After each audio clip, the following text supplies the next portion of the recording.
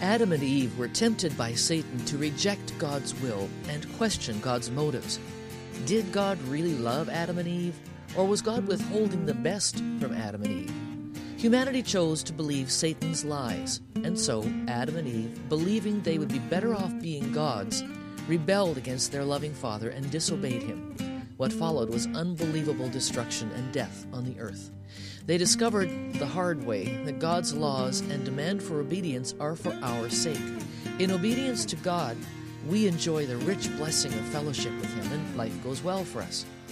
As a child surrenders to the will of the parent, so God expects us to surrender to his will. As the loving parent wants only the best for the child, so God wants the best for us. And as things turn out well for the obedient child who follows the guidance of the parent, so things go well for us when we do the will of the Father. More on this now as Pastor Allen continues his new series, The Day of Atonement. Good morning.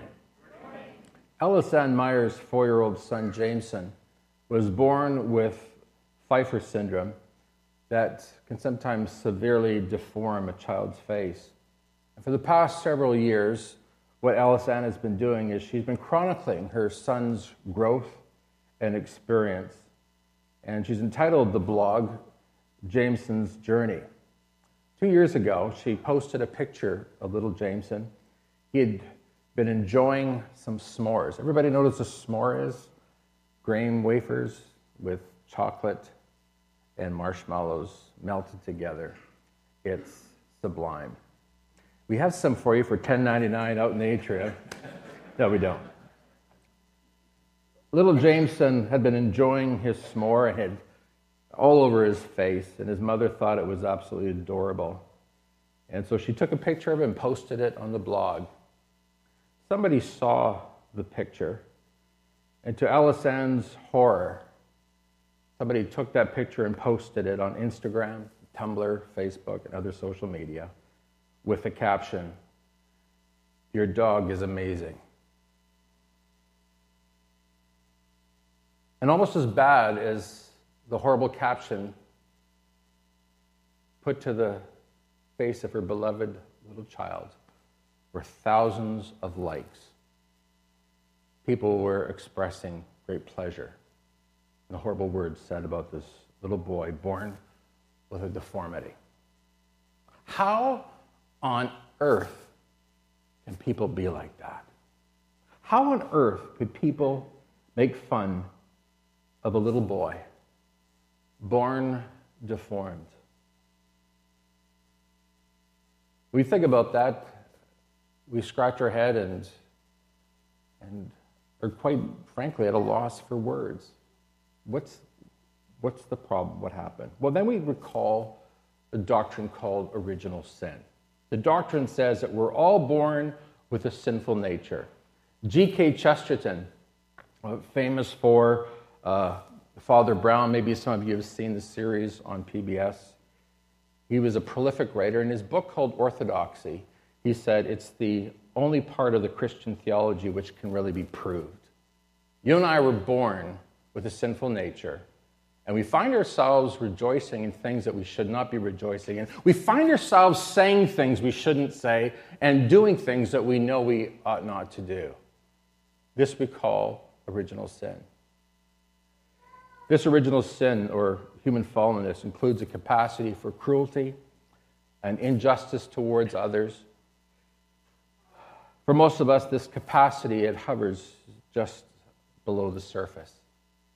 And some of us, if we were totally honest, would say, yeah, I'm guilty.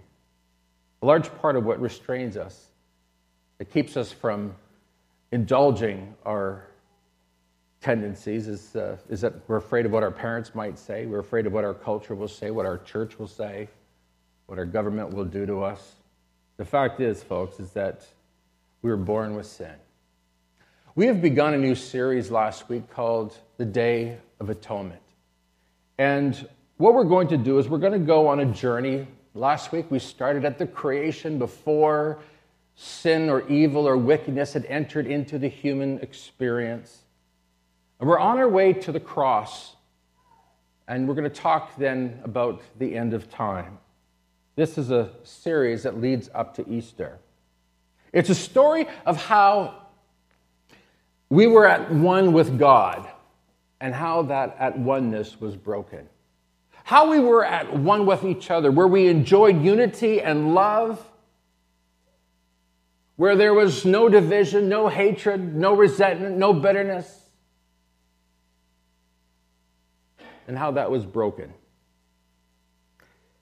And then we're talking about how through Christ we were reconciled to God, brought back to Him, made at one with Him again.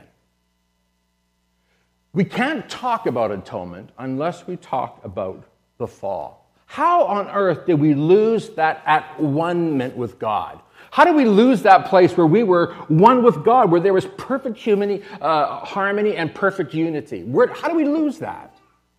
Well, folks, this begins the discussion of the doctrine of the fall, which starts in the Garden of Eden. Look at this in Genesis 2, 16 to 17. It says, "But the Lord God warned Adam." You notice that? The Lord God warned Adam, not Eve. And you're going to see that in just a moment, the importance of that. And God says to Adam, "You may freely eat the fruit of every tree in the garden, except the tree of the knowledge of..." You're awake? Good. Just want to make sure you're with me. "If you eat its fruit, you will surely die." Now, the Creator wants Adam to know that submission to Him means that Adam and Eve will enjoy paradise forever. Now, can I just say it again? The Creator wants Adam and Eve to understand this, that if they submit to the Creator, if they do exactly what the Creator says, then they will enjoy paradise forever. Now, can I just say something before we go any further? Because some people may have this idea or be under the impression that God is some kind of a mean old ogre in the sky with a big bat ready to slug us, to whack us every time we get it wrong. That's not who God is. That's not the Creator. In fact, the Creator describes Himself with the word love. That's who God is. He's a God of love. And this is what God was looking for in the Garden of Eden, for a loving, harmonious, unified relationship with Him and with one another. Death would be the penalty for rebelling against the Creator of the universe. Now, can I just let everybody understand something about death? Death is decay. Death equals corruption, destruction. Death equals hatred, murder, sorrow, pain, tears, agony. All the things that were on that video that we just watched, all the heinous crimes through history are all related to death. And we talked last week about what it would be like to live in a world without death, without destruction, without sin and evil. We called that world paradise. But Adam and Eve made a decision. They decided that they were not going to submit to the Creator. They were not going to do what the Creator asked them to do. They decided that they were going to do their own thing. Now watch this. I'm going to do what I want to do. Nobody's going to tell me what to do. I'm going to be the captain of my own ship. I'm my own boss. You're not the boss of me. I'm going to do whatever I want. I want you to see what's happened, because that is how all of us are. Nobody's going to tell me what to do. We moved from a position where we were unified and living in perfect harmony with God and with one another. I need to point that out. Adam and Eve didn't have any fights. There was no quarrels. They sought to love and serve each other. They moved from that harmony, that at one-ment, to a place where they were fighting God, they were fighting each other. In fact, their first offspring, one kills the other. You know the story of Cain and Abel. On Thursday, on The View, has anybody ever heard of The View? It's at 10 o'clock every morning, and it's a group of hens women who gather together to discuss their opinions. And it really is a collection of 5 people's ignorance, is what it is. They come together, they express their opinions, their ideas, and one of the co-hosts, Raven Simard, or Simone is her name, she blames the Bible for Hillary Clinton's problems. Did you hear that? And I don't know if you are watching the news at all, if you ever watch CNN, but you'll know that Hillary Clinton is in a little bit of trouble. She's being investigated by the FBI. And if you don't know who Hillary Clinton is, then I need to pull you up from under that rock you've been living under. Hillary Clinton is running for president of the United States of America. And you know that she canceled out her emails, and so she is now under investigation. I've put it very simply, folks. Now,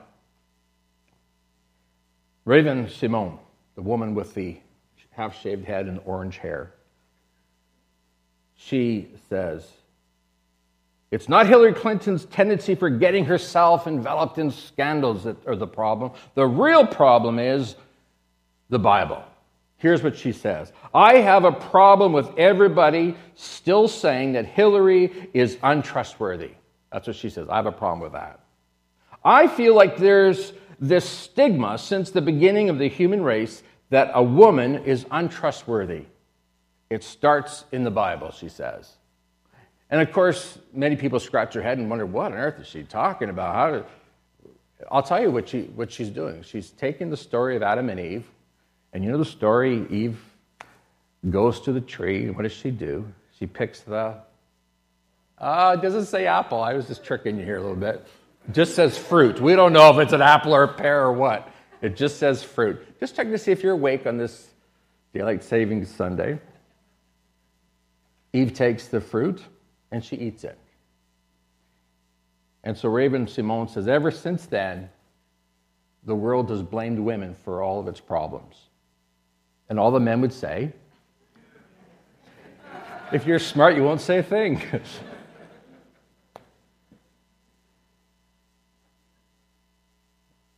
You know, here's the problem, folks. When you don't know the Bible, when you start speaking as an authority on things you don't know anything about, you really come off looking really stupid. You don't just look stupid, you sound stupid, right?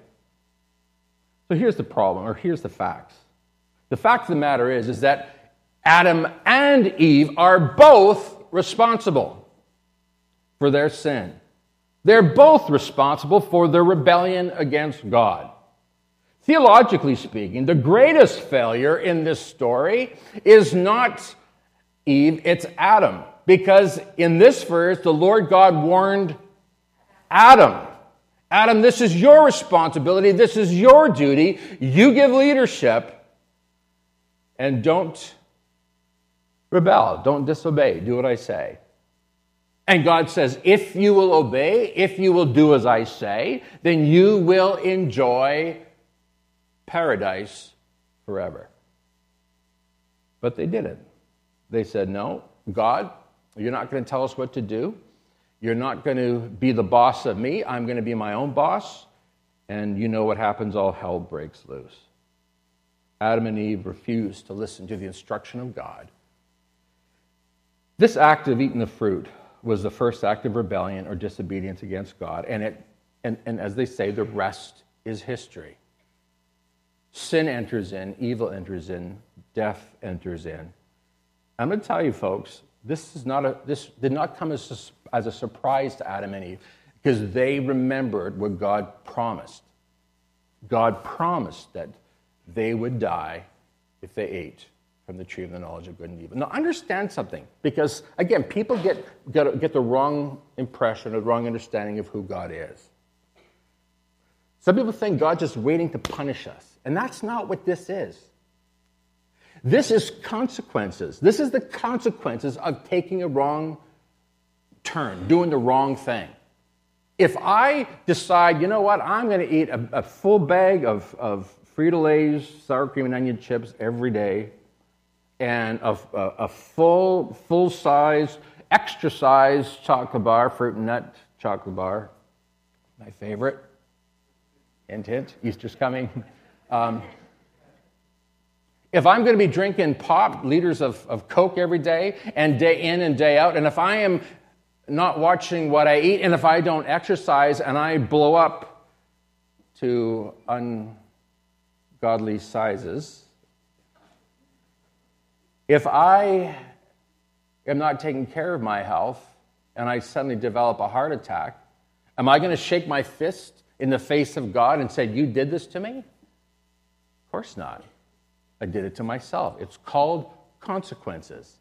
I'm going to tell you what is wrong with us. We don't like consequences. We want to make excuses for ourselves, don't we?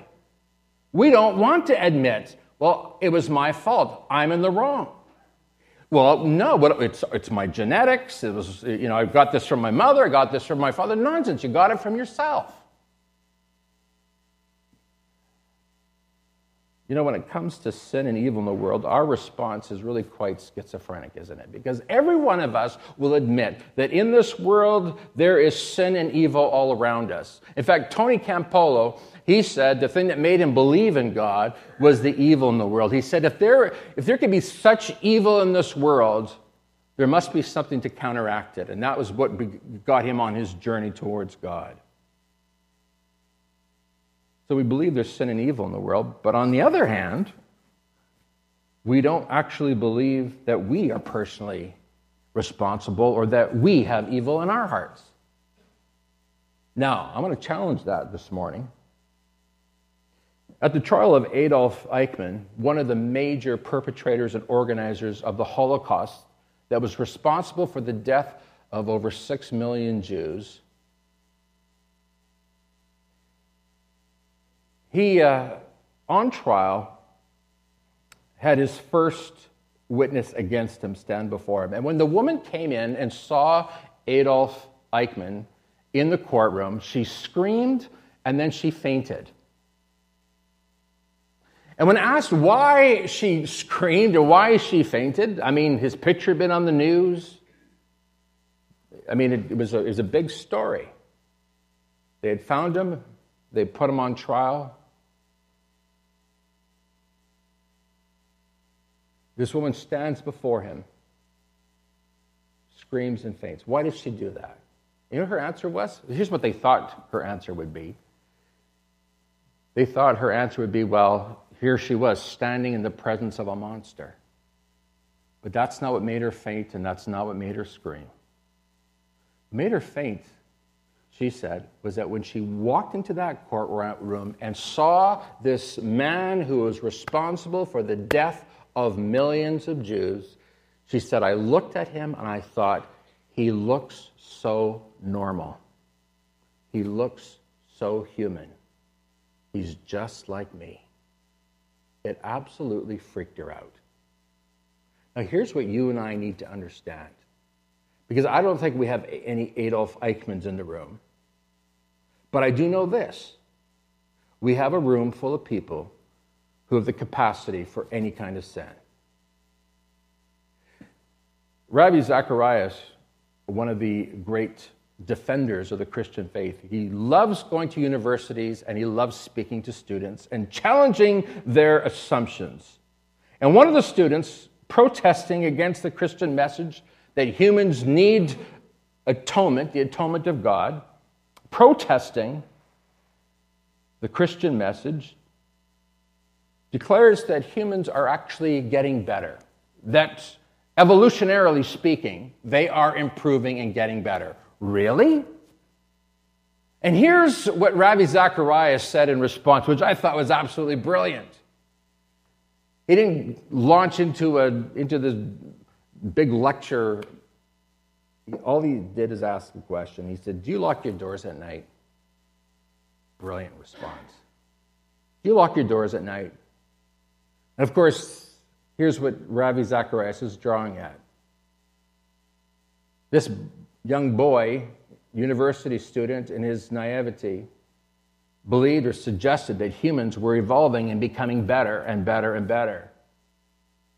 And in fact, if he really and truly believed that humans were getting better, he wouldn't be not locking his doors at night, would he? But the fact of the matter is that we all lock our doors at night, and not only do we lock our doors at night, we've got alarm systems. Remember I talked about my grandpa, and I asked him, Grandpa, what was it like in the good old days? He said, we didn't lock our doors at night. We didn't have to. You leave the keys in the car. You could leave your animals on. Nobody touched anything. Everything was safe. That was at the turn of the 1800s. In the year 2016, is there anybody here that wouldn't lock the doors at night? And if I were you, I wouldn't put up your hand, because there are people here who will see. And you never know what we got in our midst this morning. Secular China and Russia in the 20th century, between these two nations, killed over 60 million people.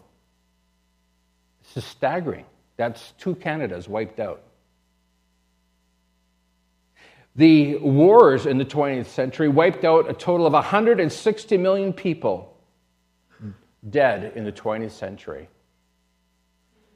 Folks, we're talking over 200 million people dead because of sin, because of the fall of mankind. Are you really going to suggest to me that humans are basically good and that we're getting better? The 20th century is marked as the most bloody century in all of human history. Folks, we're not getting better. In fact, many of us who maybe haven't been to university, haven't got a PhD, have good old-fashioned common sense, we would have to admit that, in fact, things are getting worse. You don't have to look to China or to Russia or to Adolf Eichmann or Hitler. Look at yourself. Think of the things that come out of your mouth. Think of the things that you say to your beloved wife. Think of the things that you say to your beloved husband. The things that come out of your mouth, the things that you say to your children. Are you not shocked? Are you not horrified? Folks, that's the condition of the human heart. We're not getting better, and we're not basically good. If you've ever had children and watched them scrap and fight over the last piece of cake, you know we're all born with original sin. Folks, this is why we talk about Jesus. This is why we talk about Easter. There is a theory of the atonement. Remember, when I talk about the atonement, we're talking about the work that Jesus did at the cross that brings God and humanity back together again. That's what atonement is. There's a theory of the atonement called Christus Victor. And in the Christus Victor atonement theory, they say that Christ's death defeated the powers of evil, which had held humankind hostage. Now, the implication is that we were held captive by Satan and that Christ liberated us. But listen to this, folks. There is no talk of personal responsibility. No talk of, it's my fault, I'm responsible. Because the fact of the matter is, folks, we don't want to admit that we are sinners. We don't want to admit that we are rebellious. We don't want to admit that we are guilty. We don't want to admit that we need a Savior. We just keep on making excuses and justifying ourselves. On Monday, March the 7th, the Christian Post tells the story of Reverend Ann Fowler. She's this is going to blow your mind. She's a New England Episcopal priest. An Episcopal priest is basically an Anglican, but because they're in America, they call them Episcopalian. So this New England Episcopal priest says that she aborted an accidental pregnancy, listen to this, while she was in divinity school preparing for the ministry. Does that not, how do you put that together? That'd be like saying, in training to become a police officer, I was selling drugs on the side to support myself. Ludicrous. It doesn't make any sense. And here's this Episcopalian priest aborting a child so that she would not be interrupted in her pursuit of the priesthood. Blows your mind. And rather than admitting she's wrong, rather than admitting that she did the wrong thing, rather than admitting that she went to God against God's best, what does she do? She decides that she's going to protest, and she is going to defend her position, and she's going to defend her right to kill her baby, and she is going to stand up and say, I was not wrong, I was right.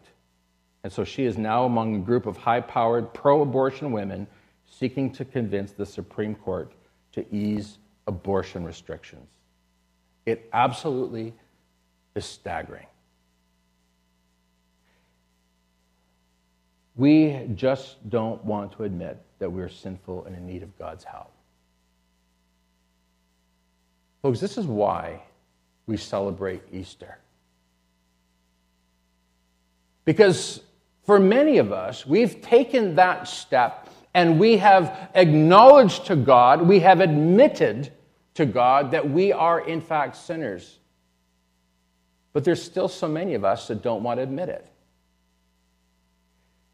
God, in spite of our arrogance and our lack of humility, created a plan. And we read about it further on in Genesis chapter 3. After Adam and Eve have taken the fruit, they've rebelled against God, they've sinned, God begins or puts in place a new plan for the redemption of humankind. And here's what it says in Genesis 3:15. And I will put enmity between you and the woman, and between your offspring and hers. He will crush your head, and you will strike his heel. This is what we call the proto-evangelium, the very first evangelistic prophecy, the first evangelistic message in the Bible. He will crush your head, and you will strike his heel. What's God saying? Satan will strike Christ by seeing to it that all of Christ's enemies drive him to the cross. And what Satan doesn't understand is that through Christ dying on the cross, that Jesus would crush the head of Satan. This is God's provision for us right after the fall. And so while we may be tempted to feel despair and feel that there is no hope and feel that I am such a sinner, I have failed, I have let God down, I've let my wife down, my kids down, my friends, I've let everybody down. Is there any hope for me? And God would be here today to tell you, yes, there's hope. And your hope is in Jesus Christ, who has come to take away your sin. Come to pay the penalty for your sin. Look what it says here in Romans 4:25. Jesus was handed over to die because of our sins. And he was raised to life to make us right with God, to make us one with God. This, my friends, is the message of the atonement. That Jesus Christ took upon himself the penalty that you and I deserve for our sin. Would anybody sitting here today suggest that they did not need this work of Christ? The fact of the matter is if we're all honest, we have to admit yes. Oh, you haven't gassed Jews in furnaces, and you maybe haven't murdered anybody, you maybe haven't committed adultery, but maybe you mocked a little child that was deformed at birth. Maybe you said something to your wife. Maybe you broke a command that even now is causing you to have a guilty conscience. It's for you. It's for me. It's for those of us that understand that we are guilty, that we have sinned, that we have fallen short. Now, I can tell you, folks, when I was just a young boy, I was sent to church by my mom. My mom made sure that we all went to Boys Brigade, Calvary Temple. And it was there that I first heard the good news about Jesus Christ. I was just a young boy. Some of you have heard me share this before.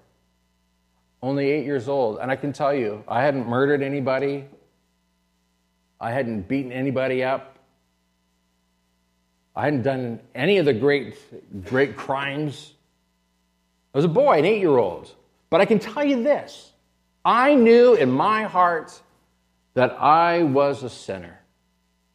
And when that preacher asked, does anybody here want to be made right with God? Does anybody here want to have their sins washed away? Nobody had to twist my arm. I was on my feet, like right now. Yes, that's for me. I need that. I need that. Now, I can tell you, when I was 8 years old, our home was not a Christian home. But thank God my mother had the sense enough to make sure that we got to church. There, as an 8-year-old boy, I said, I need what you're offering me, Pastor. And he asked me to bow my head, and there might have been one or two others. I don't even know. I just remember it was like me and God. And the pastor said, all you have to do is repeat this prayer after me. And I prayed that prayer, and I said, God, I'm a sinner. I've let you down. I've failed you. You might laugh and say, wasn't that cute, an 8-year-old boy saying he's a sinner. But folks, I knew I was a sinner. God, I'm a sinner, and I thank you for dying on the cross for my sins. Thank you, God, that through Christ all my sins can be washed away. Thank you, God, that you love me. Thank you. The very first verse I memorized was this verse, 1 John 1:9, and it says, but if we confess our sins to him, he is faithful and just to forgive us our sins and to cleanse us from most wickedness. How much? 100%? You got it, baby. 100%. If I confess my sins to him, if I ask you, Lord Jesus, forgive me for all the evil things that I've done, all the evil things I've said, if I confess my sin and ask him to forgive me, he is faithful. What does that mean, faithful?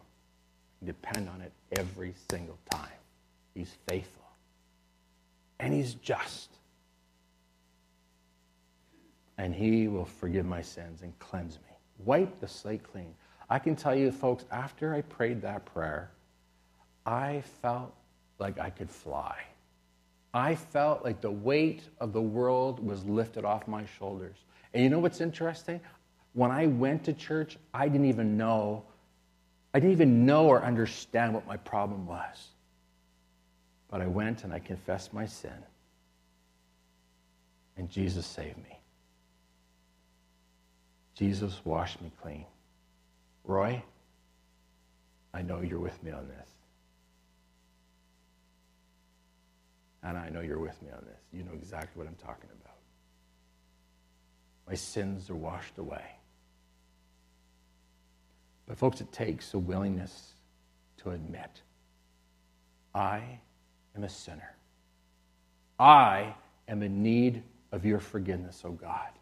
I am in need of your grace. Listen, I'm going to tell you something right now. There's some people who believe that Christianity is just a religion. You go through the rituals. You go through the liturgy. I'm not talking about that kind of religion. I'm talking about a relationship with God whereby you and I experience the forgiveness of God, where we know that our sins have been washed away. We call it being born again. We become a brand new creation. Would you stand with me, please? God, here's what I know about everybody here today, because I'm one with these people. I understand what a guilty conscience is. I know what it is, Lord, to fall short of your standard. I know what it is, God. I understand what it is to be a sinner. My prayer, God, for everybody here today is that during this Easter season, that each one would come to that place of crisis in their life where they would say, God, I am a sinner. I'm in need of your forgiveness. I'm in need of your grace. I pray this morning, oh God, that for those who have not yet put their faith in Christ, that today would be the beginning of a new journey, of having the slate wiped clean, where they'd find their sins forgiven, and they'd be able to start afresh, a brand new life in Christ. And so we thank you today, God, for the work of Jesus at the cross, who brought atonement, who brought us into harmony with God once again. Father, go with us as we go from this place, and we thank you for your love, your great love expressed in sending Jesus Christ to this earth to take the penalty for my sin. And we pray all this in your name. And everyone said it? Amen. Tell the person beside you, I'm so glad you're here today.